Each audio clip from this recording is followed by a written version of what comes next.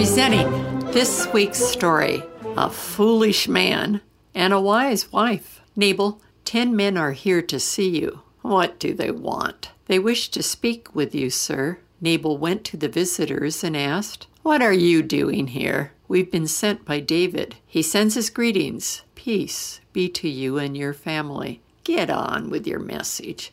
Nabal, several hundred of David's men are camped in the Carmel area of Israel. Your shepherds and large herds of sheep and goats are also there. I know that. I didn't become rich by ignoring my business. Sir, not one of your animals has been stolen or one of your workers hurt by us. We've protected them. Ask your workers. Your shearers are busy cutting sheep's wool, and soon you'll be celebrating. We desire a gift of food for David and his men.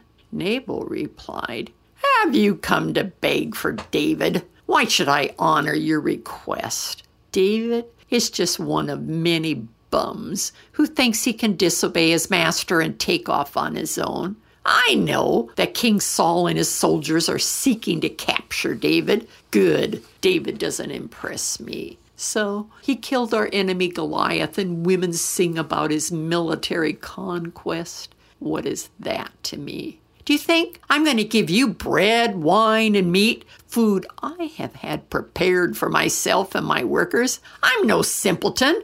Go back to David. The men were insulted and angry, but they controlled their tongues and fists. When they repeated Nabal's words to David, he instantly ordered, 200 men are to remain here and guard camp. 400 of us will ride to Nabal. Take your swords. One of Nabal's men urgently reported to Nabal's wife, Abigail, I have terrifying news. David and a large force of his men are riding to attack us. When our workers were with our master's herds, David and his men were camped nearby. They were kind to us and shielded us from thieves.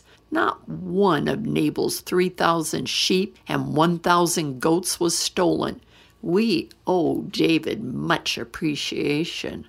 But when David's messengers came to ask us for a gift of food, Nabal treated them discourteously. He foolishly accused David of being a rebel and worthless beggar.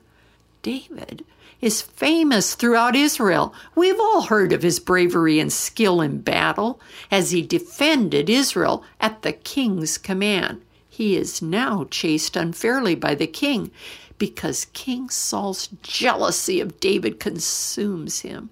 Saul fears that he will be replaced by David as king. Abigail, will David and his men destroy all of us?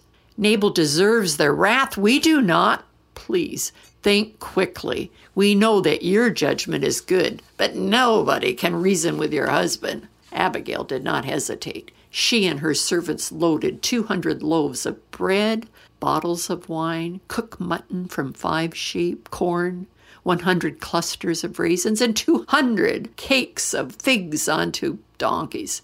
Take these to David. Go before me. I will not tell Nabal what we are doing.